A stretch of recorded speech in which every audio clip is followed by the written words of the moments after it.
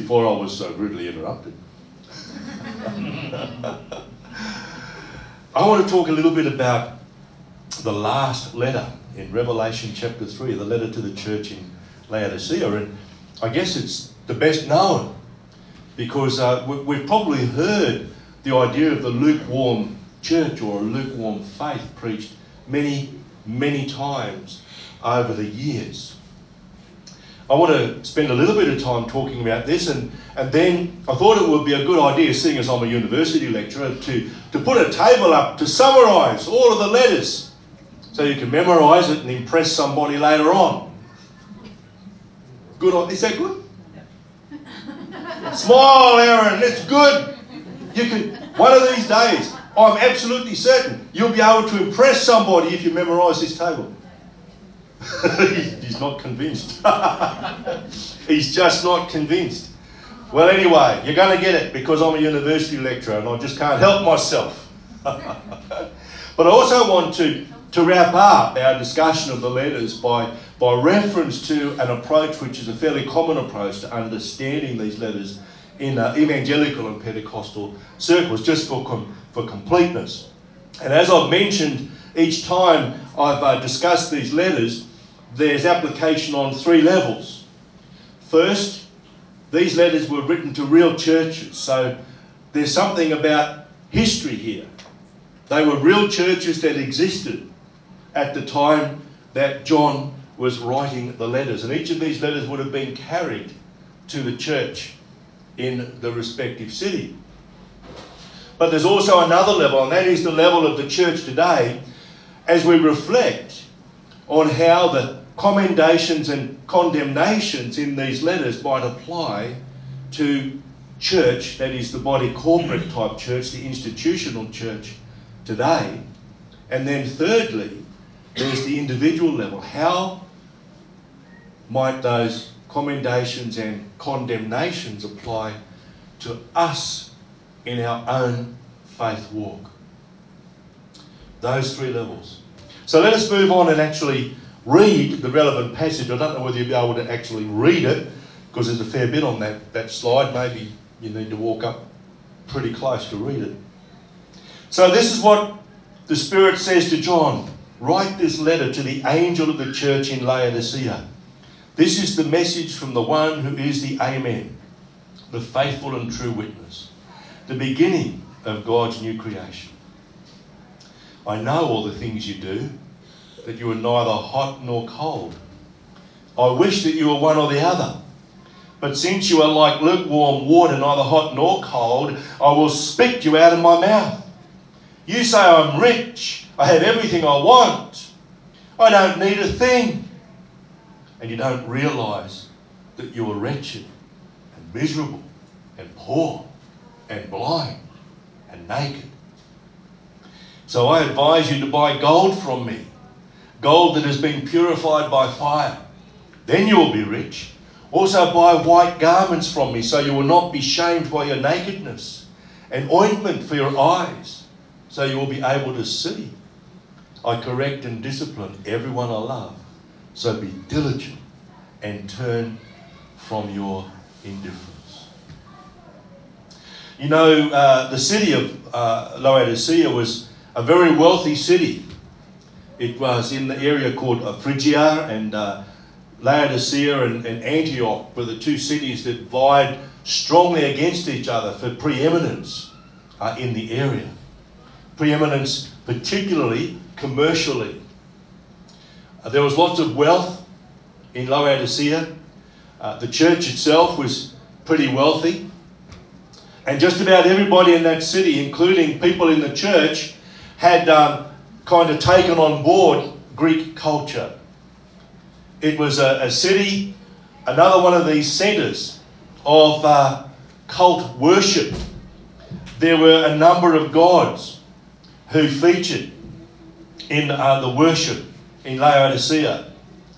They included Dionysus, Helios, Hera, and Athena.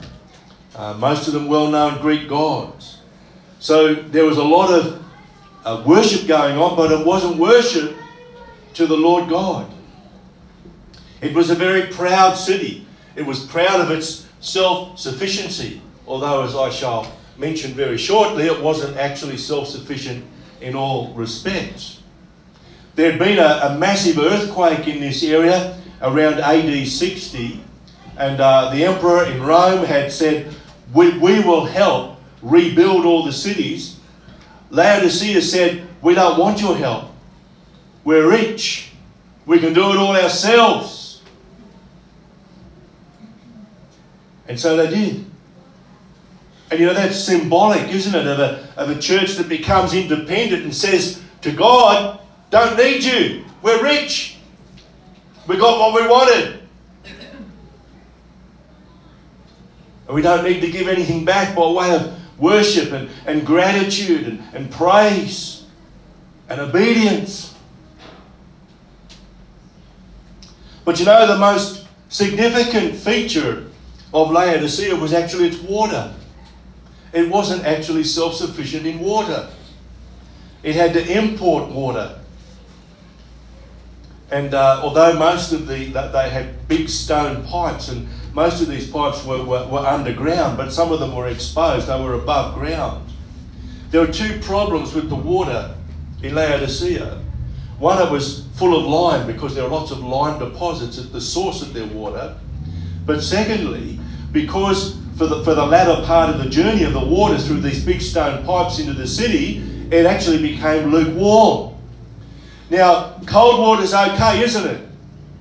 Hot water's okay, isn't it? Who drinks hot water instead of tea or coffee? You can do that. It's not too bad, actually. Yeah, it's good, Jill, isn't it? And it's not unhealthy for you either. What do you reckon about lukewarm? You know, when you have one of those bottles of water like Napoleon's got, it's been sitting on the front seat of the car while you've been to the shops. It's 39 degrees outside, and you take a swig. What's it like? It's not too good, eh? So you see, when God says, you've got a lukewarm faith, it's like lukewarm water, I'll spit you out of my mouth, they understood what he meant. Because they had to put up with this water every day.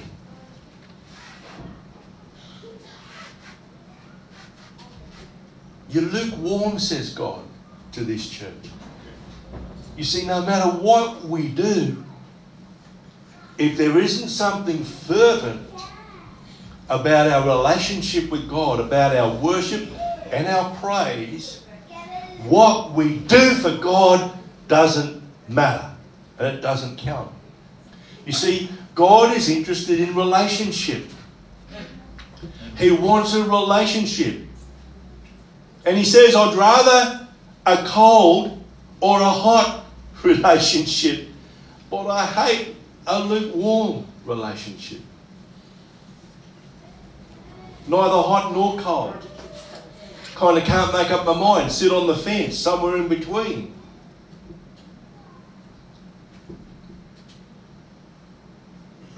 Outwardly, a wealthy church. But what does God say? You're not wealthy. You're wretched, but you don't know it. You're miserable, but you don't know it. You're poor, but you don't know it. You're blind, but you don't know it. You're naked, but you don't know it. Because you've become so overwhelmed by the riches of this world.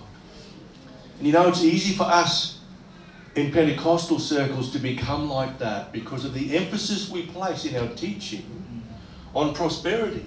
Now look, I'm not critical of that at all. I believe in prosperity.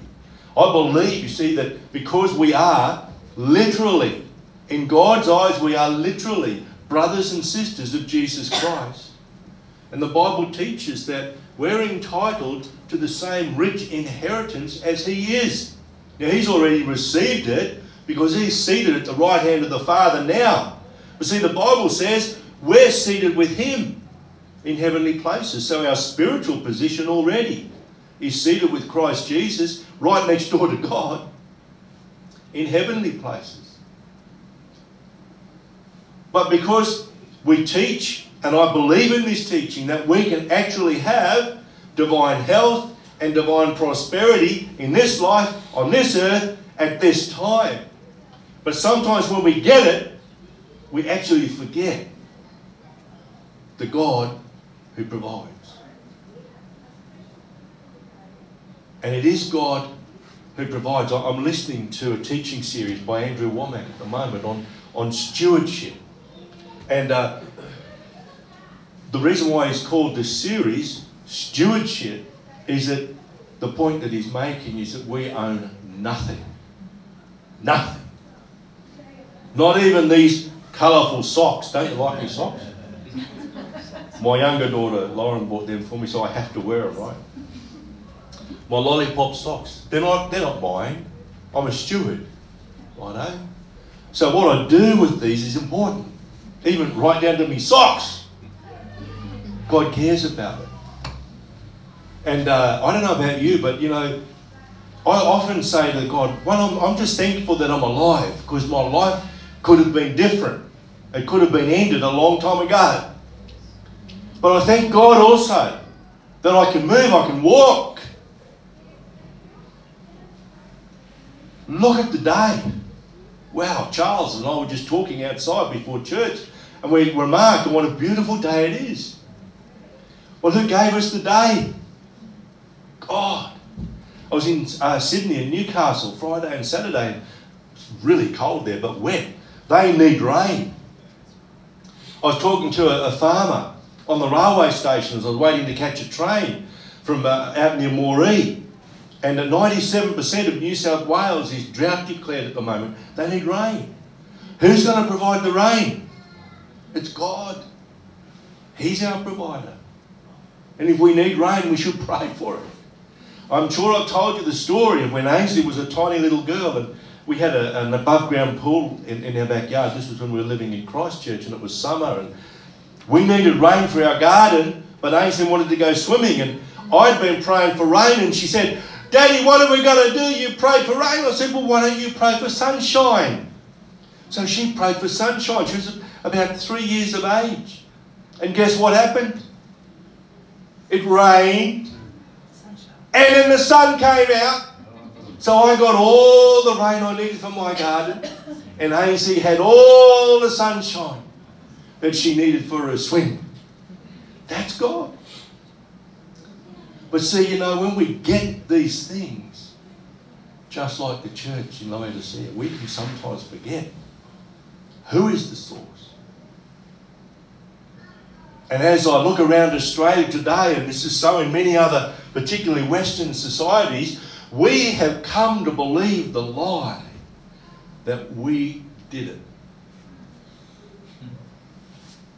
That we did it. We did it through scientific endeavour. We did it through our engineering prowess.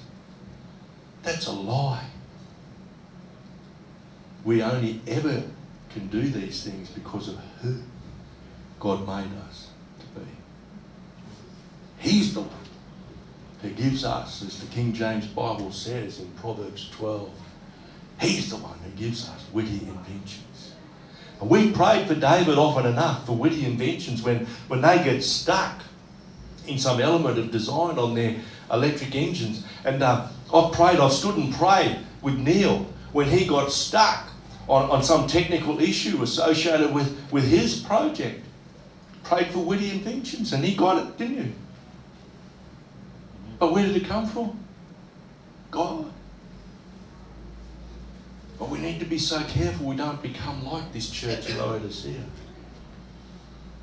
and rejoice in our prosperity but forget that we didn't do it. And it's not even our faith. We can jump up and down and we can holler and we can shout and we can kind of boost our levels of faith. And one of the things that Pentecostals sometimes do is they idolise faith and think everything happens because of my faith. But it's not true. It happens because God is our Heavenly Father who desires to bless us. We do, of course, need faith because it's by faith that we appropriate what God has. But it's God who actually provides. So let us be wary that we don't become lukewarm, that we don't live our life as a life of motions only, but not a life of a true and fervent relationship with God. The problem you see with the lukewarm church is that it locked God out. He goes on to say, look, I stand at the door and knock.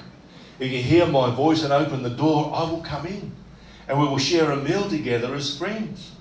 Those who are victorious will sit with me on my throne, just as I was victorious and sat with my Father on his throne. And then here we have it yet again. Anyone with ears to hear must listen to the Spirit and understand what he is saying to the churches. Often this, look, I stand at the door and knock, is quoted in the context of salvation. It's not about salvation. The context here is not about salvation. The context here is about a church that has become so self-sufficient that it doesn't even let God in. It doesn't even let God in. We can jump up and down and we can play our guitars loudly and we can sing and we can hallelujah, but we can have the door shut to God. If we become the kind of people who end up actually idolising our faith and not the God who stands behind our faith. You see, this is a reference to covenant. If you open the door, I will come and eat with you, because in these Eastern cultures, and it's so in many cultures still, perhaps we've lost some of that because we eat too often at McDonald's and Hungry Jack's and places like that, and KFC and so on. But in these cultures, food was more than eating, because people came together and relationship was built over the meal. And this is what God's saying. I will come in. I don't, even though you are lukewarm and I'd love to spit you out of my mouth, if you just open the door, I'll come in. And I'll eat with you. I'll have a relationship with you. I don't care about the past. I don't even care about 5 minutes ago. If you open the door, I'll come in and I'll eat with you. And I'll make covenant with you. That was what sharing meals together was all about. It was about maintaining a covenantal relationship. I'm knocking, open. I will come in. I will eat with you. I will make covenant with you. And then we have this finish or climax to the letter. Those who are victorious will sit with me on the throne. See if we can chuck all that away. Just chuck away all that reliance on or belief that we can all do it ourselves, even that it's our faith that brings prosperity. If we can chuck all that away, then we are victorious, because we are victorious over the flesh and over the mind. And we release the spirit that was regenerated in us at the point of our salvation to have relationship with God. Those who are victorious, they will sit with me on my throne. See, we're seated in heavenly places with Christ Jesus. He's at the right hand of the Father. We sit right beside Christ Jesus. Anyone with ears to hear must listen to the Spirit and understand what he is saying to the churches. And that's how every letter finishes. So let me turn now to a summary. And as I said, I can't really help myself. Oh, gee, the writing's a bit small there, eh? Oh boy. I probably should have put that on two tables. I'm sorry about that. I have a rule that says you should never go below 40-point font for church, but I broke that rule this morning. I think it's significant. There's only 2 churches for which there's no condemnation at all, and that's Smyrna and Philadelphia. So Ephesus, the good thing about Ephesus, the commendation, they rejected evil, they had perseverance and patience.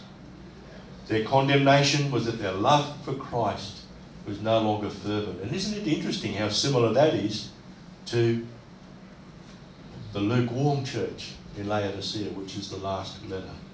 The exhortation is to do the works you did at first.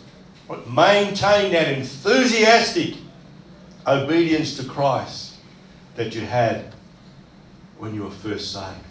And the promise is that those who are victorious, they will eat of the tree of life. For Smyrna, that was a church, remember, that was under great suffering. They gracefully bore their suffering. There was no condemnation for this church. Their exhortation was to be faithful until death. In other words, no matter what your situation, maintain your faith in God. And for them the promise, those who are victorious, for those who managed to push through, the crown of life.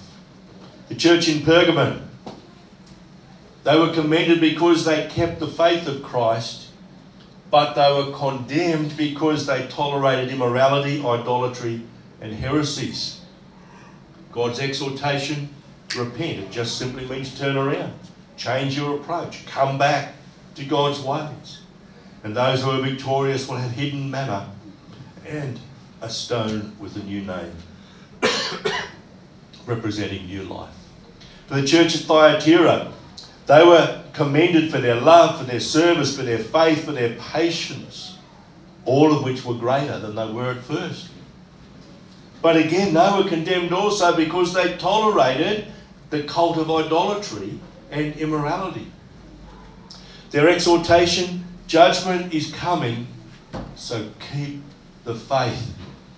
And their promise, those who overcome will rule over nations and receive the morning star, which is a representation of Jesus Christ. The church in Sardis, some in Sardis had kept the faith, but it was a dead church. The exhortation, repent and strengthen what remains. Remember, there was just a remnant in that church of people whose faith remained fervent. And the promise, those who overcome, they will be honoured and clothed with white. For the church in Philadelphia, that church, they persevered in the faith, they kept the words of Christ, and they honoured his name. And for them, there was no condemnation. The exhortation was to keep the faith, keep on, hanging on. And the promise, a place in God's presence, a new name, and the new Jerusalem. And finally, as we saw today, the church in Laodicea, there was no commendation. No commendation. The condemnation was that they were indifferent or lukewarm. The exhortation to be zealous and repent, to turn from your ways and come back to God. And those who overcome, those who are victorious, will share Christ's throne. If anybody wants the PowerPoint, by the way, I can actually get you the PowerPoint. If you want to give me your email address, I'll just send you the PowerPoint. I can actually send you the whole lot on all of the letters if you would like to have them. Now, what I want to do just over the next few minutes, this is a bit boring, by the way, but it's always a very difficult thing to teach from the book of Revelation because, as I mentioned before, there is so much written about it and there are so many different perspectives. The perspective that I've taken here, as I've mentioned numerous times, including today, is that the letters apply at those three levels. They apply historically to actual churches that existed at the time that John was writing. They have application to the church, the body of Christ today, and they have application to each one of us as an individual. But there are other views, and one view that I do want to quickly go through, because it is very commonly held in Pentecostal churches, it's called the dispensational approach to understanding not only these letters, but the whole of the book of Revelation. And essentially, the dispensationalists suggest or assert that each of the churches actually represents the body of Christ at a particular point in history. And so, for the church in Ephesus, it represents the church at the close of the first century. So, we're talking here about somewhere between, say, 50 and 70 years after Christ was alive on earth. Then the church in Smyrna represents the church, the whole of the church, the whole of the body of Christ, from the beginning of the 2nd century until Constantine at the beginning of the 4th century. And for those of you who have been with us long enough to have heard David's occasional series on history of the church, which is not finished yet, David? No, well, the church history isn't finished. Oh no, I suppose you're right. But we know what's happening. Yeah. But David's done 2 or 3 in an occasional series on the history of the church, and he talked about Constantine. Constantine actually declared Christianity as an official faith, and some people argue that really boosted Christianity and enabled Christianity to spread right around the then known world. Others are a little bit critical and say, well, he actually kind of constrained not so much the growth of Christianity in terms of numbers and its geographical spread, but our understanding of Christian truth. But nevertheless, Constantine had a remarkable impact on Christianity at the beginning of the 4th century. Then we move to the church at Pergamon. And this represents, in the eyes of the dispensationalists, the church from the time of Constantine up until the end of the 7th century. The church at Thyatira, the church during the Middle Ages. So that's the first 4 churches. Then we move on to the church at Sardis, representing the church from the Middle Ages up to the Protestant Revelation. And not that long ago, we celebrated the 500th anniversary of the Protestant Reformation, which began, at least according to some, in 1517, when Martin Luther famously nailed his theses. They were theses, not feces, theses, to the door of the church of Wittenberg. And so enthusiastic students from Wittenberg took their theses to Rome, and that was what kind of set off the furor that ended up with the separation of what we now call Protestant churches from the Catholic Church. Then the letter to the church in Philadelphia represents, and this is not so much at a particular point in history, but they say this letter or this church represents the true church throughout all history, especially the part of the church in revival just prior to the apostasy of the last days. And we'll talk more about the apostasy of the last days as we move through our discussion on the book of Revelation. So that leaves just one more church, the church in Laodicea. And the dispensationalists would suggest that this letter or this church represents the church in the final days prior to the pre-tribulation rapture, a church largely in a state of apostasy. So a state of apostasy effectively means you've turned your back on God. So you've got a religion, but not a faith in the one true living God. So there's motions, there's practices, there's liturgy, all of those things, but what's missing is a true, living, fervent, personal relationship with God through Jesus Christ. And just as a note, and we will touch on this, well, not only touch, we'll major on this probably in a couple of weeks' time, the dispensationalists assert the church will be raptured out of and before the Great Tribulation. So we've got the contrast between the church in Philadelphia, that's the true church, the ones who have remained true to God throughout the whole of human history. And then we've got the church in Laodicea. Well, praise God, we will be a Philadelphian church, not a Laodicean church. I'll have much, much more to say about tribulation and rapture and so on in the days to come, but on the whole, Pentecostal churches teach that there will be a rapture and that the true church, the church of the true believers, will actually be raptured totally out of, that means before, the Great Tribulation. Does that mean we will never be persecuted? No, it doesn't. Because there's been persecution of the church all through history. What it does mean is that we will be removed from that part of human history which just precedes the victorious return of Jesus Christ. So I wanted to just share that with you. I know I've gone through it fairly quickly, but I try as much as I can to give you